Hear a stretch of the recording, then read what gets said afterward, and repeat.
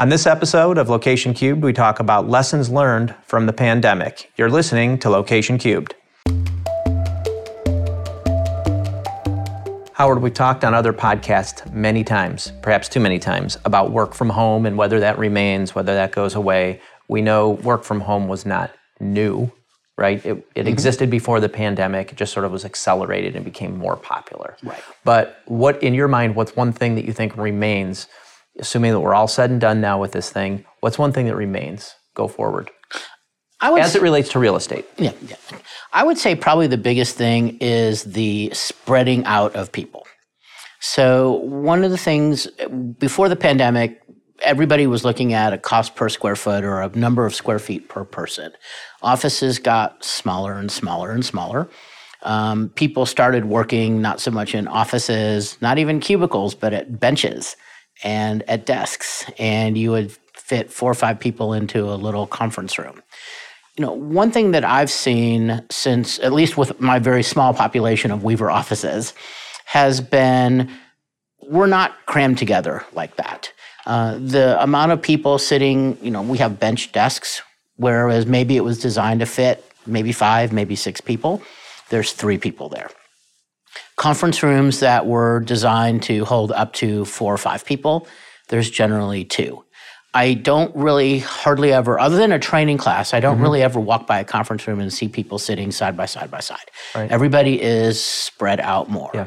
And I think that's one of the things that's going to continue is the amount of space per person will probably, I expect that will continue to maybe increase, but definitely not go back to where it was before.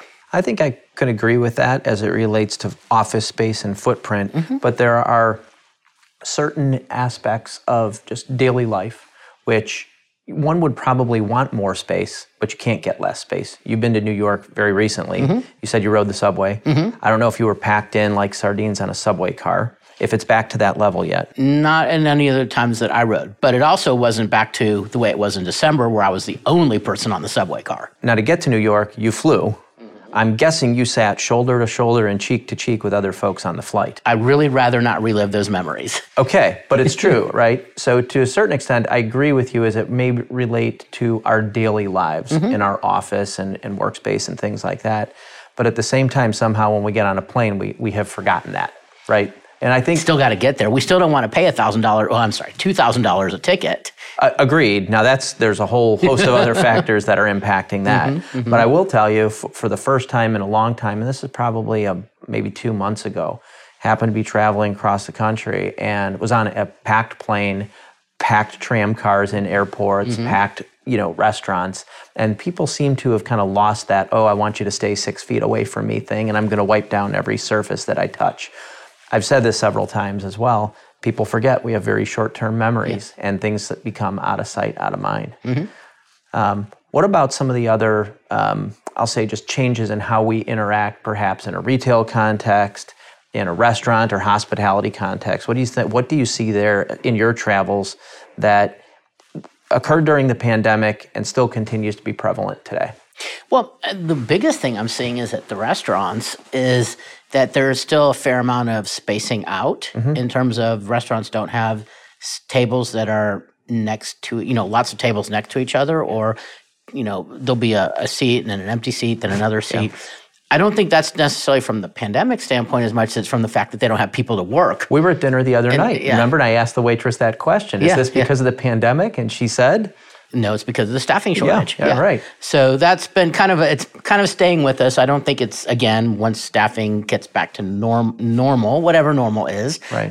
That will probably revert itself. I've seen, I know one of the things that happened, again, going back to New York, is there was a lot of outdoor dining. I went there back in May when the weather was really good and there was some outdoor dining, but for the most part, people were inside. Now, the bad part about that is that the outdoor dining spaces are still there. And so you've got an outdoor dining space with maybe a person in it, and it's blocking half the sidewalk. Or it's blocking part of the street. And so I think that's something that's going to have to be dealt with in terms of, are we going to keep those and try to, should we say, enhance them and make them, productive? Or if not, we need to get our sidewalks back Yeah. and we need to get our streets back. Yeah. You know, and it's one of those things that you think about, especially here in Texas, where you've got maybe 3 months out of the year where outdoor dining makes sense. I thought you were going to say 3 days out of the year. No, I would agree with there's you a few on that. months where it's It was good. 104 degrees yesterday. Yeah, and Yeah, exactly. Not Texas. 102, not 103. I'm talking 104 degrees. I don't want to sit outside when it's 104 degrees. It's a little bit early for that this time of year, but you're right. I mean, yeah, no one wants to sit outside when it's 104 degrees. No one wants to sit outside when it's 40 degrees. That's why there's a few months where it actually works. Right. Yeah, and I think New York City, whether it's New York, Chicago, Dallas, it doesn't matter. There's going to be times when that doesn't make sense. Right. I mean, outdoor dining as a year-round feature is great if you're in Hawaii, San Diego, Los Angeles, something like that, but we're not. I think a lot of the contactless type of nuances remain, whether it's the contactless menus. It's kind of nice when you sit down at a restaurant and you don't have to wait for someone to bring you your menu. And restaurants can change up their menus much more rapidly they can in the QR world than they can in the paper world. And I think that's important now for a key reason, and that is supply chain. Right. If I can't get something, I can easily wipe it from my menu electronically, and I don't have to rely upon my servers or staff to say, well, we're 86ing the chicken wings today because we couldn't get our shipment in. And of course, that upsets customers too when they're like, oh, I had my heart set on getting that, and now you're telling me it's not there. If I don't see it on the menu, I don't miss it. And we don't want to get the cart before the horse. We're going to talk about supply chain in another episode, so we don't want to get too deep into that. Agree. But another thing also along the same lines as the contactless menu is the, pay by your phone too. Mm-hmm. The fact that you don't have to necessarily give your credit card to the waiter or waitress and have them take it back and swipe it and maybe copy it and and then sign a piece of paper. Now it's like you can do it all on your phone. And of course, that's again a trend that's being accelerated because, Apple Pay, Venmo, things like that, we're already moving in that direction, and now it's just moving that much faster. Yeah, I think the modernization of payment format is here to stay. Right. I mean, we're just really at the cusp of that right now. But I think another thing that's going to stay too, when you talk about contactless, is again going back to the properties, to the real estate, is some of the prop tech things. So, like you said, and you swipe your badge when you walk in the door, and it'll take you to your floor as opposed to have to push all the buttons to get on the elevator. Perhaps it becomes a matter of, that also helps check in. People know who's in the building, who's not. And then I think also from a health safety standpoint, better quality air conditioning systems, better quality water systems, et cetera.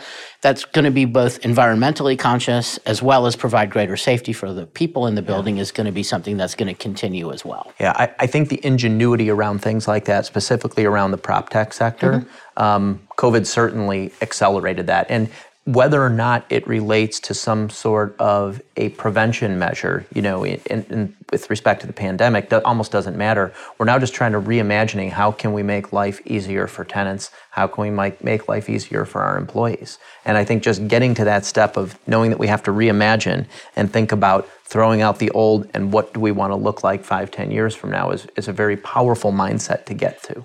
And some of that also think about just is going to definitely translate to the hospitality world. True. Because you're going to have your phone can be your key. Right. You can do a remote check-in. You can go to a hotel and you could theoretically never have to see anybody or talk to anybody other than maybe some of those hotels that are putting the robots in on the front. Right. And that's, for some people, that's good. It's it's one of those things that it's theoretically, it's safer, it's quicker, it's easier, but also costs less for the hotel. Right. And so I was listening to another podcast where they were talking, I can't remember which chain it was, but it was talking about someone talking about hotels and front desks, and they said, okay, normal shift at a hotel is 8 to 5. Okay. Well, think about it. If people are just dropping off keys between 8 and 11, how many people do you need at the front desk? If people are checking in starting at 3:30 or 4, who do you need working there between noon and 3:30? Right. And so it's going to be a matter of let's be smarter about what we're doing. People are maybe expecting, again, depends on the hotel, a little bit less service and aren't really bothered by the fact that you walk up to the front desk and you have to ring the bell and someone comes out from the back, and staff accordingly and save money and try and run the operations a little bit more efficiently. Well, think of it in a conference context. You and I have been to conferences in the last year. You get to that hotel, or especially if you're going to a major city, let's say it's a major conference in New York, LA, Las Vegas, right? You've got that line that snakes through the front. I remember that. You remember too. we were at that conference, I do. and we realized too late, hey, we could have actually done all this check-in remotely, right, through a mobile app. We would have gotten our key, and then they would have texted us once that room was ready, and all we had to do was hold our phone up to that door. Right. I mean, that's very powerful. But if we did that, then we wouldn't have the option to get the upgraded room, which we declined anyway. That must have happened to you, because I'm not a high roller like you are. I got the option for the upgraded room. Well, it wasn't complimentary. That's why I had to decline it. You lose enough money at the casinos like you do, and then they upgrade you. Just so you know, you're paying for the room indirectly. So the problem is I'm winning at the casinos. That's yeah, if you want to call it winning, absolutely. A few dollars here, a few dollars there. So, one thing that I think from the pandemic that I'm so looking forward to not staying is remote training. You talked about the conference, and it was, if you remember, that one was half in person, half remote. That's brutal. Mind you, we crashed it, so we didn't attend any sessions. But we've had a number of training classes that I've taken as a participant remotely. I've taught remotely, which is beyond brutal. That's brutal. And I hope that never comes back. Yeah. Well, one of the things that I think will, to a certain extent, remain, it goes along with the Zoom and the Teams meetings, is if I'm going to have a meeting, though, and let's say I'm going to have it with 6 other participants, and we're all coming from different locations geographically, we can get on that Zoom call, talk for an hour, turn off, and we're right back in our office, and we've lost no productivity. If we all we're still in the mindset that we have to go and sit in the same place, it takes longer to coordinate, longer to get there, you lose more of your day, and there's a loss of productivity. But I will say, again, there's caveats there. I mean, that's an internal meeting. I wouldn't want to do that regularly with clients or with prospects because you lose that connection that you need when you're building up and networking. With our internal participants, we at least see each other enough that we're not really losing anything by having those meetings. Right. The other thing that's, again, kind of annoying along the same regards is doing that with people in the same office. Oh, I hate that. There's no reason to have, in my opinion, there's no reason to have a Teams meeting with people who are sitting 2 doors down from me. Right. Let's just get up and walk over there and talk. That's one of the things I absolutely love about our office space and our concept is I rarely get a Teams call from somebody who is sitting 10 feet away from me. We just get up, walk out the door, right, and talk to someone face to face. Right. And that we still very much need that human to human, face to face contact. Definitely. You can understand a lot more about what somebody is thinking by looking at their 3-dimensional face, not a 2-dimensional image on a screen. Not to mention that you're normal. Your head is normal sized right now. Yeah. When I'm looking at you at the screen, it's your head. And it's just like, oh my gosh. It's very hard as people to really focus and to really not be, you don't necessarily realize it consciously, but subconsciously you're put off a little bit by the fact that you don't really have that sense of perspective of someone. Yeah, I mean, it's much easier for me to tell how annoyed you are with me when we're sitting face to face than you are on the screen, because I can see your eyes glaze over at some point and your head just starts to nod. Well, it's usually when you start throwing out tax codes. No, it's usually when I start talking. So what about multifamily? That's one where there's been a lot of changes in terms of what developers and planners are doing to provide for changes in space because of changes in use. Yeah. And what do you think may be short-lived versus is going to be here for a while from that? I think that becomes somewhat of a generational thing. Let's assume for the moment that a lot of that multifamily workforce type housing is going to appeal to a younger demographic, okay? So those are folks who might be more knowledge-based workers, who are more adapted to and comfortable with working from home, okay, than someone like you or myself might be. Well, I mean, you're about, 20 plus years older than me, so you're going to get that annoyed look here. Yeah, it's really, but let's assume that those folks are the ones that are predominantly the work from home advocates. I think you're seeing multifamily developments look to add more amenities, add co-working spaces so that I can leave my apartment, I can leave my workspace, and perhaps be in a co-working environment with some other folks where you have desks and benches and tabletops set up. So I think you're going to see that. I think you also do continue to have a design emphasis on creating some sort of a multi-function space within the apartment. Okay, so rather than having a 2-bedroom and maybe one of those bedrooms is my primary ensuite, and then the second room is going to be more of an office, or I have a kitchen that can easily be adapted to a work from home space where my countertop is not just my kitchen counter, can also be a low-rise desk that I can work at as well.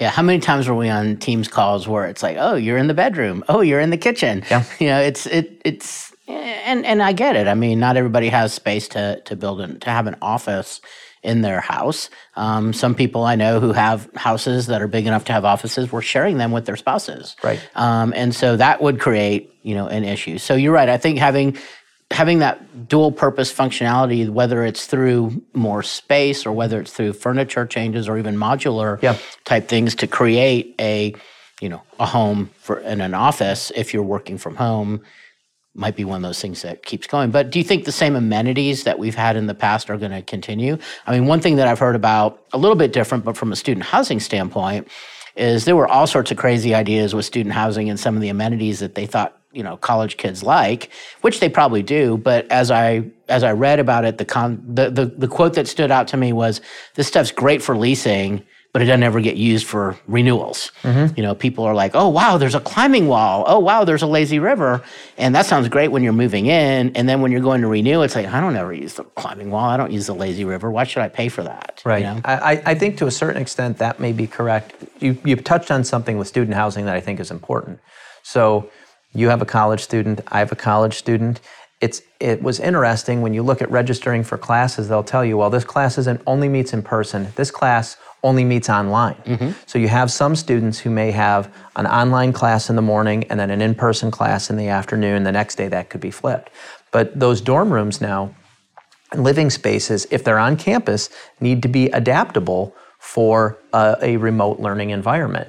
And that may not be, that you don't want that student sitting at a lap board or their laptop on their desk, on their lap sitting in their bed, right? Yeah. They actually need to have a functioning workspace or a functioning desk that can serve as that virtual classroom. And that's something when I went to college and when you graduated back in the 1950s that we didn't have to contend with.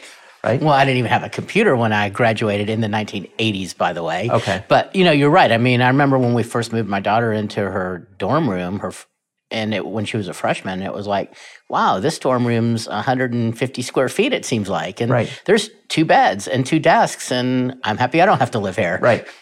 But I think you're going to see some enhancements and improvements to student housing, both on campus and off campus, to that extent, because that virtual learning environment is now part of the college experience. Right. And that was the comment, is the amenities are moving more towards the concept of, space for your computer, study space, collaboration space, not, kids are going to find a way to have fun. They don't need to necessarily stay at their apartments to do that. Correct. You've been listening to Location Cubed. If you like what you hear, check out that like button and hit it like it owes you money and is attempting to pay you with completely worthless NFTs.